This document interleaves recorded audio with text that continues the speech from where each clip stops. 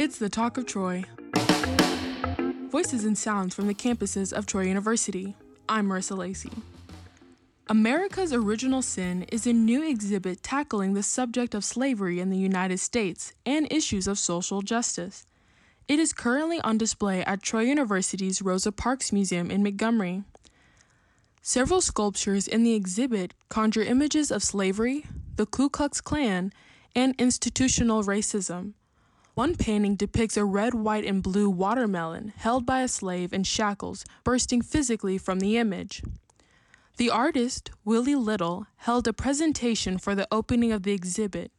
He discussed his mentality in creating the art. These objects are meticulously placed to echo my way of speaking out, and the cultural and societal issues are all American-made. For more information on the Americans Original Sin exhibit currently on display at Troy University's Rosa Parks Museum in Montgomery, visit troy.today. Black holes are still somewhat of a cosmic mystery. In this week's Trojan Minute, where we take a glimpse into the classrooms and research labs at Troy University, we hear from Govind Menon, chair of the Department of Chemistry and Physics. He studies intense jets of radiation and particles that form in supermassive black holes. The jets are easy enough to observe, but exactly how are they produced? This is a puzzle for theoretical physicists, observers, computational scientists, and astrophysicists alike. Due to the mathematical complexity of the problem, a large community of astrophysicists rightfully resorted to numerical methods to model jets and black hole magnetospheres.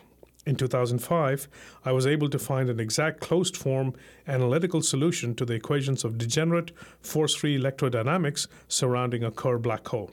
This solution did not produce jets. Nonetheless, it provided a benchmark for future work.